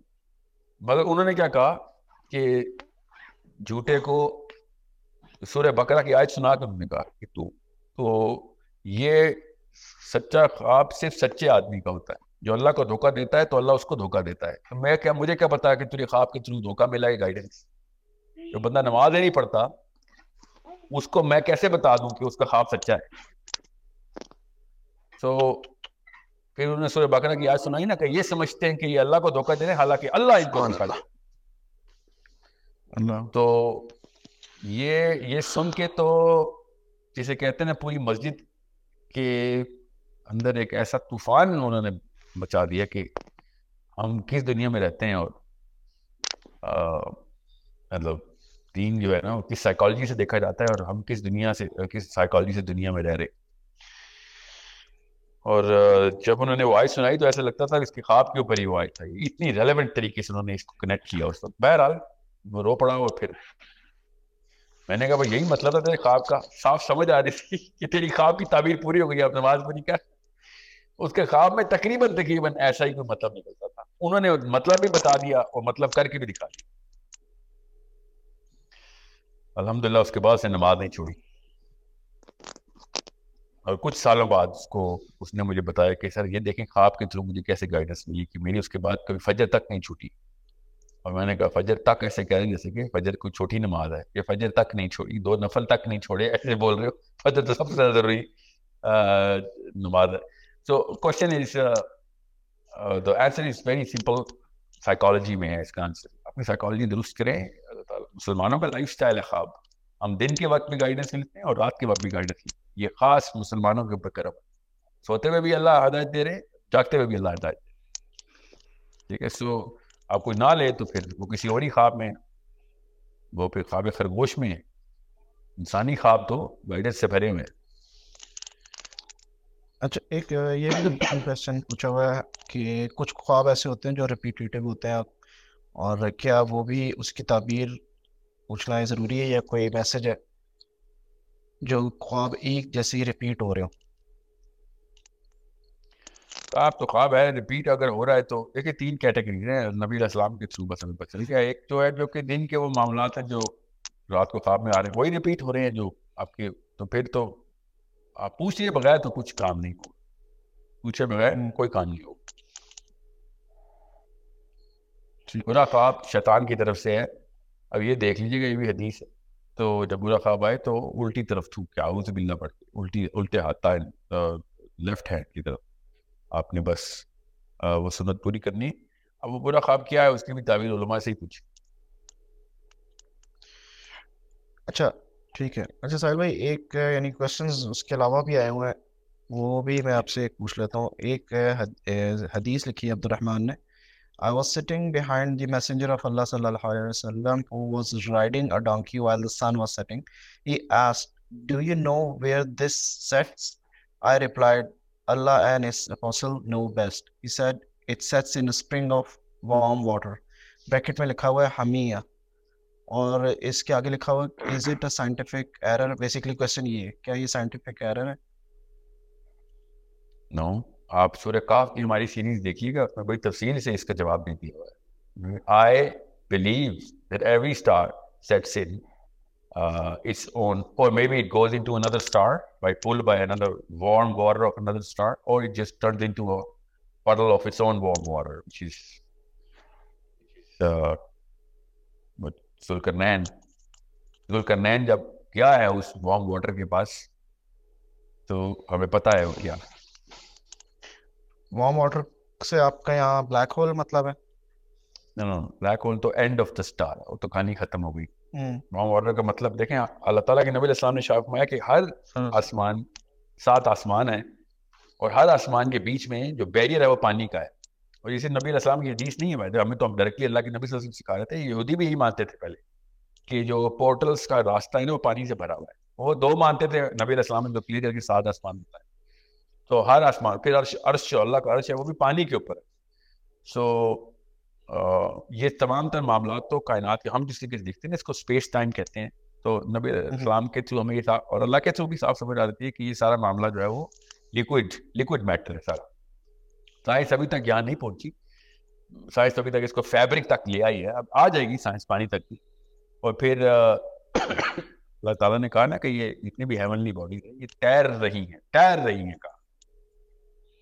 تو اس سے اس حدیث کا ڈائریکٹ انٹرپریٹیشن بغیر کسی سائنس کی پتہ چل جاتی کہ اگر سورج پہلے ہی تیر رہا ہے تو وہ پانی میں ہی, وہ کسی وارم واٹر کی طرف ٹریول کر رہا ہے, وہ پہلے سے ہی پانی میں. سو تیر تو رہے ہیں, تو اللہ تعالیٰ نے بتا دیا. اب وہ آئنسٹائن بولے وہ تیر رہے ہیں تب ہمیں یقین آ جائے گا. مجھے پہلے ہی یقین ہے, میرے اللہ نے لا ہی بتایا مجھے. بے شک بے شک. اچھا ساحل بھائی, گھنٹہ سے تھوڑا سا الحمدللہ ٹائم زیادہ ہو گیا. اب ہم جو آڈینس میں انمیوٹ کرنا چاہتے ہیں مائک, جس میں عبد الرحمان, آپ کائنڈلی انمیوٹ کر کے اپنا کوشچن پوچھ سکتے ہیں. السلام علیکم ساحل بھائی. السلام. ساحل بھائی یہ مطلب جو آپ نے یہ بات یہاں پہ بیان کی ہے یہ تو 100% ہے کہ سورہ کہف میں جو وہاں پہ یعنی ڈسکس کیا گیا کہ وہاں پہ وہ حضرت ذوالقرنین جب وہاں پہ پہنچے تو اٹ سیمز لائک کہ وہ سن جو ہے وہاں پہ گیا. وہ تو بات بالکل کلیئر ہے, وہاں سے تو کوئی ایشو نہیں ہے. لیکن میں یہ مطلب دیکھ رہا تھا ڈیوڈ ووڈ یا اس طرح کی مطلب ایک کرسچین پریسٹ تھے, تو انہوں نے یہ بات یہاں سے نا ایک لنک کریٹ کیا تھا کہ یہ حدیث جو ہے یہ سنن ابو داؤد میں ہے کہ اس طرح کے وہاں پر یہ ہے کہ حضرت ابو ذر غفاری وہ کہتے ہیں کہ میں نبی علیہ السلام کے پیچھے بیٹھا ہوا تھا, اور اسی طرح وہ ساری حدیثیں کہ جو بھائی وقاص بھائی نے ساری ریسائٹ کیا. تو اس سے پھر انہوں نے یہ لنک کریٹ کیا کہ جب اس کی ایگزیکٹ ٹرانسلیشن آپ یعنی آپ کے پروفٹ نے جو ٹرانسلیشن کیا ہے کہ وہاں پر تو اس کی یعنی وہاں پہ وہ ایک مڈی, وہاں پہ تو حدیث میں الفاظ ہیں کہ ایک کیچڑ والی جگہ ہے کہ جہاں پہ سورج آ کے غروب ہوتا ہے. تو وہ پھر اور پھر اسی طرح ایک سیمولٹیشن اس کی صحیح بخاری میں بھی موجود ہے. تو وہاں پر تو وہاں سے تو آپ ہم یہ کہہ سکتے ہیں کہ وہ ایک وہ قیامت کا ذکر ہے اس کے اندر. تو لیکن یہ والا جو ہے نا 4002 اس میں تو کسی طور پہ ہم یعنی تعویل نہیں کر سکتے. یہ یعنی ایک بہت بڑا کویشچن ہے کہ جو میرے ذہن میں آیا تھا. اور کیونکہ یہاں پہ تو ڈائریکٹ مڈ کا ذکر ہے, یعنی کیچڑ کا ذکر ہے کہ جہاں پہ سورج وہاں پہ جا کے غروب ہوتا ہے. اور وہ اس ٹائم وہاں پر یعنی ساحل سمندر بھی نہیں تھے کہ ہم یہ کہتے ہیں کہ وہ ساحل سمندر ہیں, تو وہاں پر it seems like it's sitting in the muddy, تو یہ بھی نہیں کہا جا سکتا. تو اس کا پھر ہم کس طرح سے یعنی آنسر کریں گے یہاں پر؟ میں نے آپ کو اس لیے وہ آیت بتائی نا کہ یہ تیر رہے ہیں, جتنے بھی ستارے ہیں اور سیارے ہیں یہ سب تیر رہے ہیں اپنے اپنے ٹریکس کے اندر اور ایک خاص طرف چل رہے ہیں. یہ بھی اللہ تعالیٰ نے بتایا نا مطلب مستقر باللہ کہ یہ بس اپنے اینڈ کی طرف موو کر رہے ہیں. وہ تیر رہے ہیں تو پانی میں ہی تیر رہے ہیں. اب مڈی میں نے اس لیے بھی حمیہ کا جو لفظ ہے نا مڈ کا وہ اتنا ضروری ہے کہ ہمیں سمجھ آ جائے کہ آپ کا سوال مجھے لگتا ہے یہ مطلب پیرافریز ہے کوسچن کہ وہ تو اینڈ آف دا سن اور اینڈ آف اینی اسٹار تو مڈ میں ہوگا ہی ہوگا. یہ اس حدیث میں روز 24 سائیکل آور کی سائیکل کے اندر وہ مڈ میں جاتا ہے. یہ ہے حدیث کا مطلب آپ کے خیال سے. میں یہ سمجھاؤں آپ کے سوال کو, میں صحیح سمجھاؤں؟ مطلب جو انہوں نے بھی لنک کریٹ کیا تھا وہ بھی یہی کیا تھا کہ جس طرح ایک عام عرب کو جب بات سمجھائی جائے گی تو وہ تو یہی ہوگا کہ ایک اس نے تو یہ ایک سائیکالوجی ہے جو کہ پاکستان میں ضروری آئی ہوئی ہے اور یہ میرے اور آپ دونوں کو بتائی گئی ہے کہ عام عرب کے لیے اللہ تعالیٰ کے نبی علیہ السلام جو ہے نا وہ احکام اور جو ہے نا کیا احادیث جو ہے نا کا ذخیرہ اکٹھا ہوا ہے نہیں. یہ قیامت تک پیدا ہونے والے خاص نان عرب کے لیے بھی وہی احادیث ہے. یہ نبی علیہ السلام کو نا وہ سمجھے نہیں یہ لوگ کہ نبی علیہ السلام کے اوپر ذمہ داری کیا تھی. اس لیے ایسی باتیں کر جاتے ہیں کہ عام عرب کو کیجول بات کرنا اور علماء کے لیے خاص بات کرنا. نبی علیہ السلام تمام تھا, اس کو جوامع القلم ہی کہتے ہیں. نبی علیہ السلام نے اپنے بارے میں ارشاد فرمایا, ٹھیک ہے, تو وہ نبی علیہ السلام کی کوئی بھی حدیث جو ہے نا وہ اس سے یہ نہیں کہ تو یہ تو عام بندے کے لیے ہے تو ہمارے لیے کسی کام کی نہیں ہے. تو ایسے نہیں ہے. اتنا بڑا واقعہ ہو گیا سورج کے غروب ہونے کے بارے میں نبی علیہ السلام نعوذ باللہ کوئی اس کو کوئی بہلا فسلا تھوڑی رہے ہیں. اتنا بڑا واقعہ خود ارشاد فرما دیا کہ سورج کس چیزوں میں غروب ہوتا ہے. پھر تو باقی کے تمام حدیث کو بھی اب ایسے ہی لے لیں. اگر اس فلسفے کو پکڑ لیا آپ نے تو پھر تو کوئی بھی حدیث جو ہے وہ عام عرب سے اوپر نہیں آئے گی, کیونکہ وہ ساری کی ساری حدیثوں کے آگے کہیں نہ کہیں پہ کوئی عام عرب بھی بیٹھا ہی ہوگا.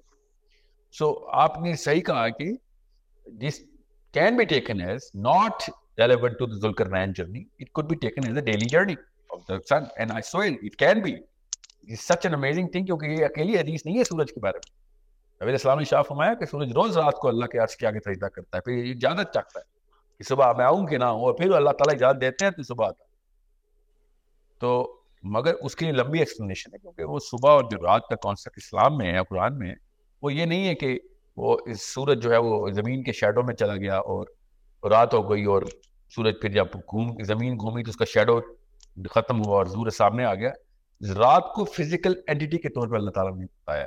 سورج نہیں زمین کے شیڈو میں آتا, ایک special this is an envelope that covers the certain part of the plant. Of course سورج تو سامنے نہیں ہوتا, مگر اللہ تعالیٰ نے لیل کو پہلے بنایا اور نہار کو بعد میں بنایا. واللیل والنہار, اگر نہار پہلے بنایا ہوتا تو ہم سمجھتے تھے کہ the absence of نہار is لیل, but no, لیل was created separately. Very long discussion and I'm hoping you understand کہ میں کیوں اس کو بس چھوٹا کر رہا ہوں, کیونکہ رات اور دن کے کانسیپٹ سے یہ بہت کلیئر ہونا چاہیے کہ یہ دونوں احادیث جو ایک آپ نے بتائی اور ایک میں نے عرش کی سجدہ کرنے والی, یہ سب کی سب رات کو سورج کی عرش کو سجدہ کرنے والی بات پہ ہے. اور جب یہ بتا دیا کہ عرش پانی کے اوپر ہے تو وہ کوئی پانی ہے جہاں سے سورج نکل رہا ہے اور آ رہا ہے, کیونکہ رات کو تو آتا ہے اس پانی کے اندر سے. اب ظاہر ہے ڈائریکٹ عرش کے اوپر سجدہ کرتا ہے کہ نہیں, عرش کے سامنے, sorry, yeah, that's subject to discussion, subject to your perspective, but yes, it is not up for discussion. جی جو آپ نے مطلب اس کو بھی میں نے اشارتاً کوٹ کیا تھا کہ صحیح بخاری میں جو مطلب موجود ہے نا کہ وہ عرش کے نیچے سجدہ کرتا ہے.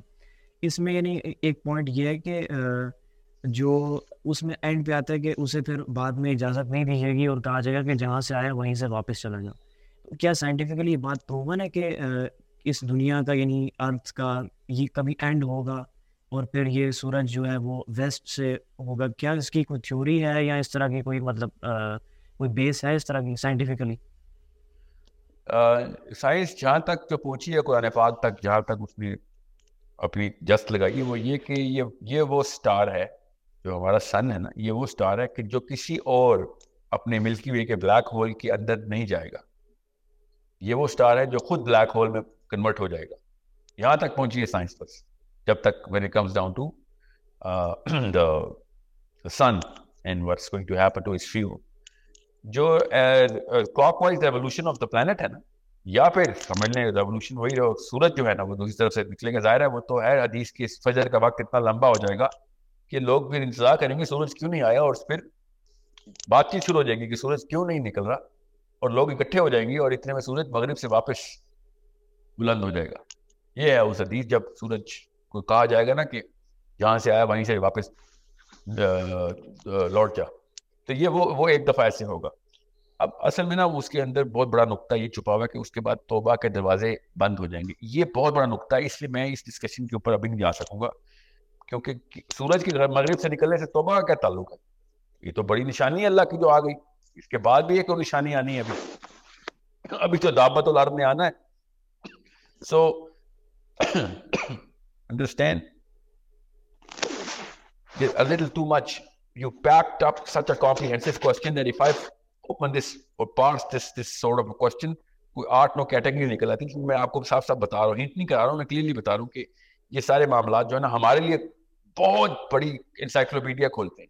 سائنس لیکن یہ نہیں بتا سکی ابھی تک کہ ایک پلانٹ کی ریولیوشن, ایسے اسیوم کے سائنس کا ہی لیتے ہیں کہ پلانٹ ایک اسٹار کے گرد ریوالو کر رہا ہے. So for the star to actually come from the west, the sun, the planet has to, sorry میں نے یہ پورا سال کا چکر لگا دیا. پلانٹ جو اپنے ایکسس پہ ریوالو کرنا ہے اس سے دن رات نکلتا ہے. تو وہ جو ہے نا revolution, no it not just has to stop, it has to come in reverse. ٹھیک ہے. اب وہ کیا پورا دن جو ہے وہ سورج اسی طریقے سے ایک سائیکل پوری کرے گا؟ نہ حدیث میں ہے ایسا, نہ قرآن میں.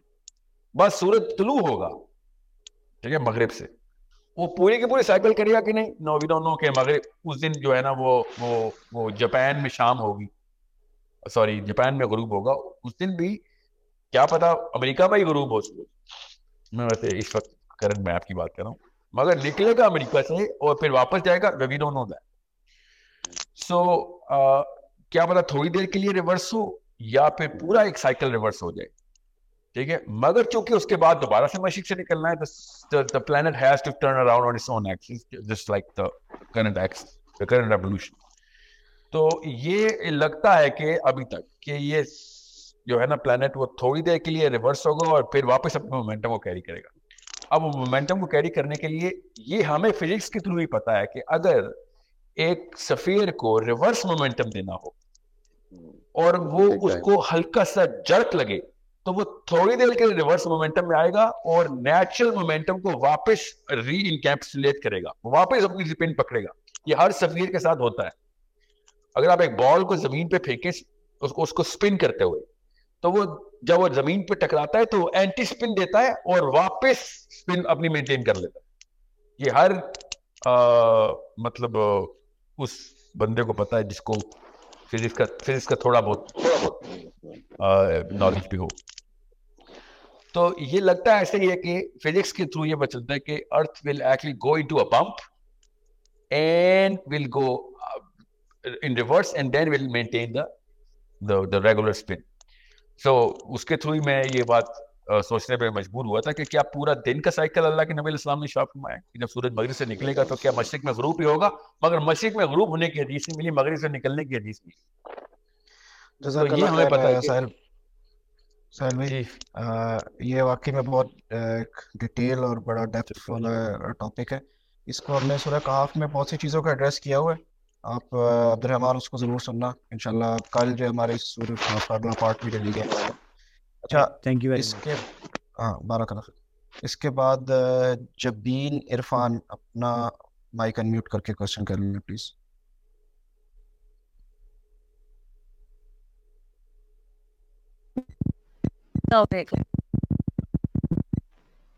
جی آپ لوگ سن سکتے؟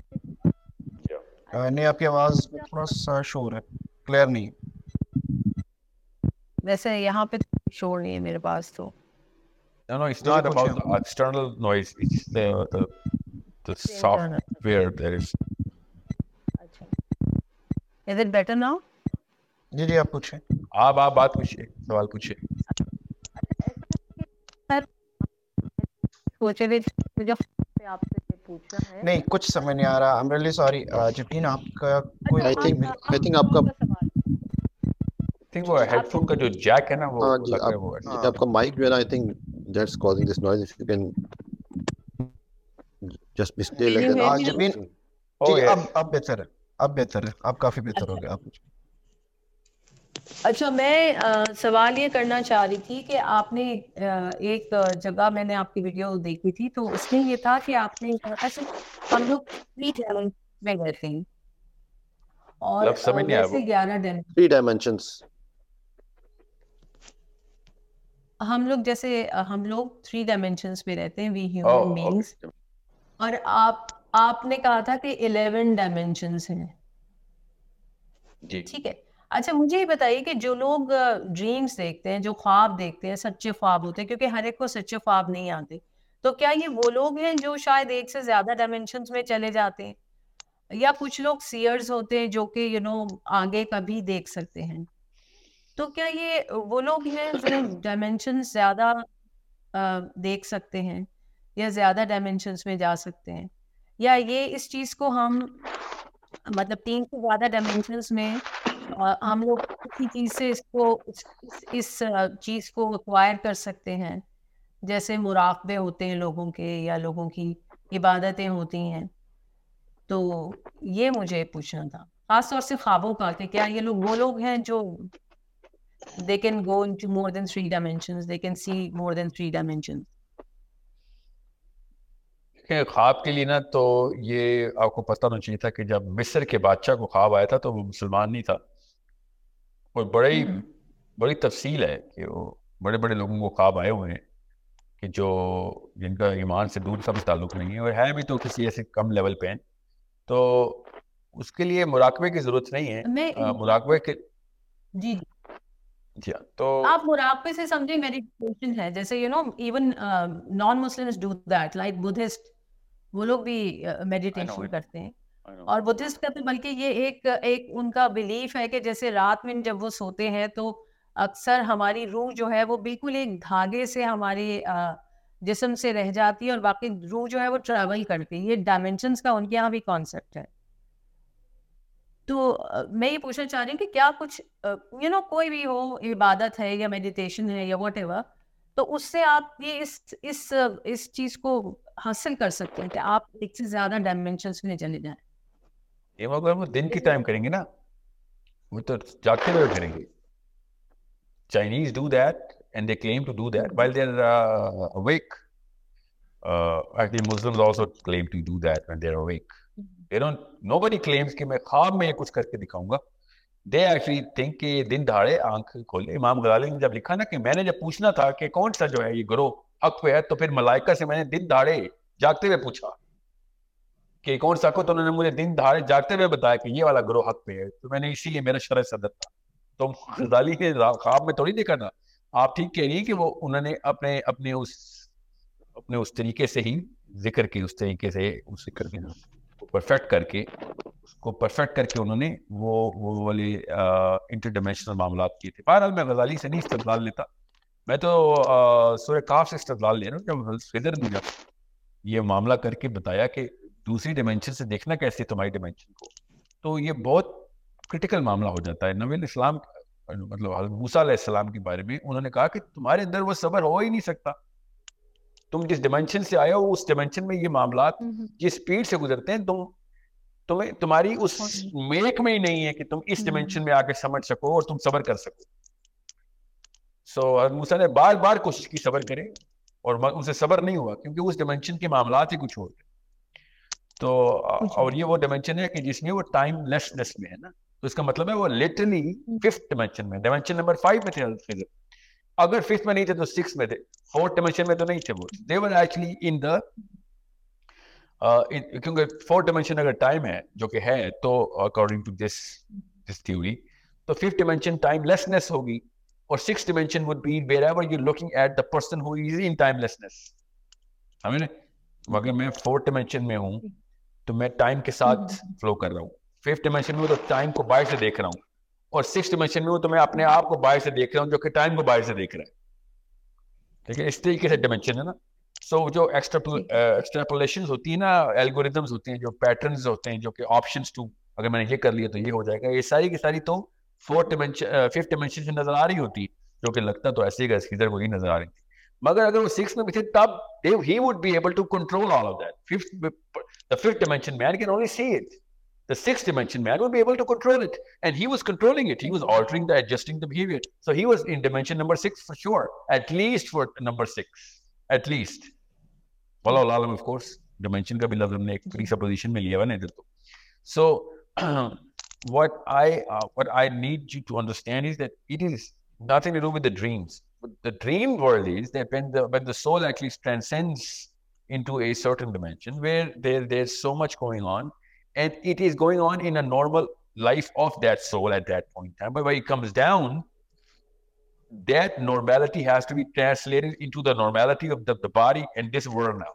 And that's where the interpretation of the dream comes into play. اور یہی معاملہ ہے جس کی وجہ سے اتنی ساری اسٹڈی بہت ضروری ہے کہ اور اس کے لیے کیا ہوگا فزکس کیوں پڑھتے ہیں بیکاز سیریسنیس ہے اس کے پیچھے میتھس کے پیچھے سیریسنیس ہے مطالعہ پاکستان کے پیچھے سیریسنیس نہیں ہے تو کوئی پڑھتا نہیں سو رویا کے لیے بھی سیریسنیس جو ہے نا سیریسنیس ہونی ضروری ہے کہ یہ اللہ تعالیٰ کا ڈائریکٹ اللہ تعالیٰ کا الہام ڈائریکٹ ہر انسان پہ ہو رہا ہے ہم لیکن اس کو سیریس لے نہیں رہے so it's continue I thought thank you very much Jameen very interesting question you have asked I have a little problem. The problem is that at 10:30 I had an appointment, so it's good. Or mujhe na it's too critical that I don't miss that appointment. Otherwise I would have prolonged this session. So last question le le. ٹھیک ہے ہم last question لے لیتے ہیں حسن kindly آپ اپنا question پوچھ لیں اور میں باقیوں سے معذرت کروں گا حسن آپ اپنا کوشچن پوچھ We can do this session later in the night as well if you can.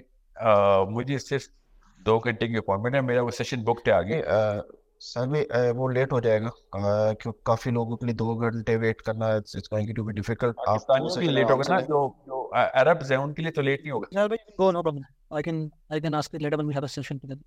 I think میرے خیال میں بہتر ہے we can have another session tomorrow at 9 PM. That would be better.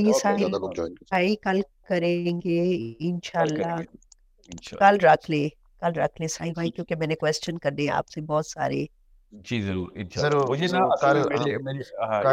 میں نے آپ کو ساحل بھائی میں نے آپ کو پچھلے وہ ریمائنڈ بھی کروانے ہیں ریمائنڈر دینا ہے میں نے آپ نے پینڈنگ میں ڈالے ہوئے میرے کویسچن یہ وہ پینڈنگ والے یہ آج لینے تھے مسئلہ یہ کہ وہ ایک سبق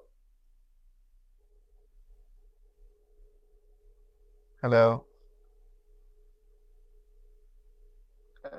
ساحل بھائی میرے خیال میں وہ کاسٹ سیشن اینڈ کرتے ہیں انہوں نے جوائن بھی کرنا ہم اینڈ کرتے ہیں جزاک اللہ خیر ایوری ون انفارچونیٹلی ساحل بھائی کی اپوائنٹمنٹ تھی میں تو چاہ رہا تھا میں سب کو ٹائم دوں تو thank you very much everyone انشاءاللہ میں ابھی تنزیل کے ساتھ بات کر کے اور ساحل بھائی سے سیشن جو ان کا ختم ہوتا ہے تو میں ان سے پوچھتا ہوں کہ کل وہ کس ٹائم پہ ہمیں ٹائم دے سکتے ہیں میں پھر انشاءاللہ یوٹیوب پہ اناؤنس کر دوں گا تھینک یو ویری مچ جزاک اللہ خیر مجھے ایک بات کہنی ہے جی مجھے کہنا تھا آج کا آپ کا سیشن بہت انٹرسٹنگ تھا and thank you so much You're welcome. Thank you for the encouraging, remarks. Alhamdulillah. Just keep us in your prayers. اور اسی طرح کے انٹرسٹنگ کویسچنس جس طریقے سے آپ نے بھی پوچھا اور باقی بھی ہمارے بہت زیادہ انٹرسٹنگ کویسچنس پوچھتے ہیں کہ کوئی کویسچن مس ہو جاتا ہے میں جیسا میں نے شروع میں کہا یہ مت سوچیں کہ ہم کسی کو امپورٹنس نہیں دے رہے ہم لوگ ضرور نوٹ کیا ہوا ہے اور ہم لوگ ڈسکس کرتے ہیں صرف ہم دیکھتے ہیں کہ ٹاپک کی مناسبت سے آج میں نے بہت سے کویسچنس چھوڑے ہیں تو انشاءاللہ ہم کوشش کرتے ہیں نیکسٹ سیشن اناؤنس کریں گے اور انشاءاللہ اس کو ہم بتائیں گے تھینک یو ویری مچ السلام علیکم تھینک یو سو مچ وعلیکم السلام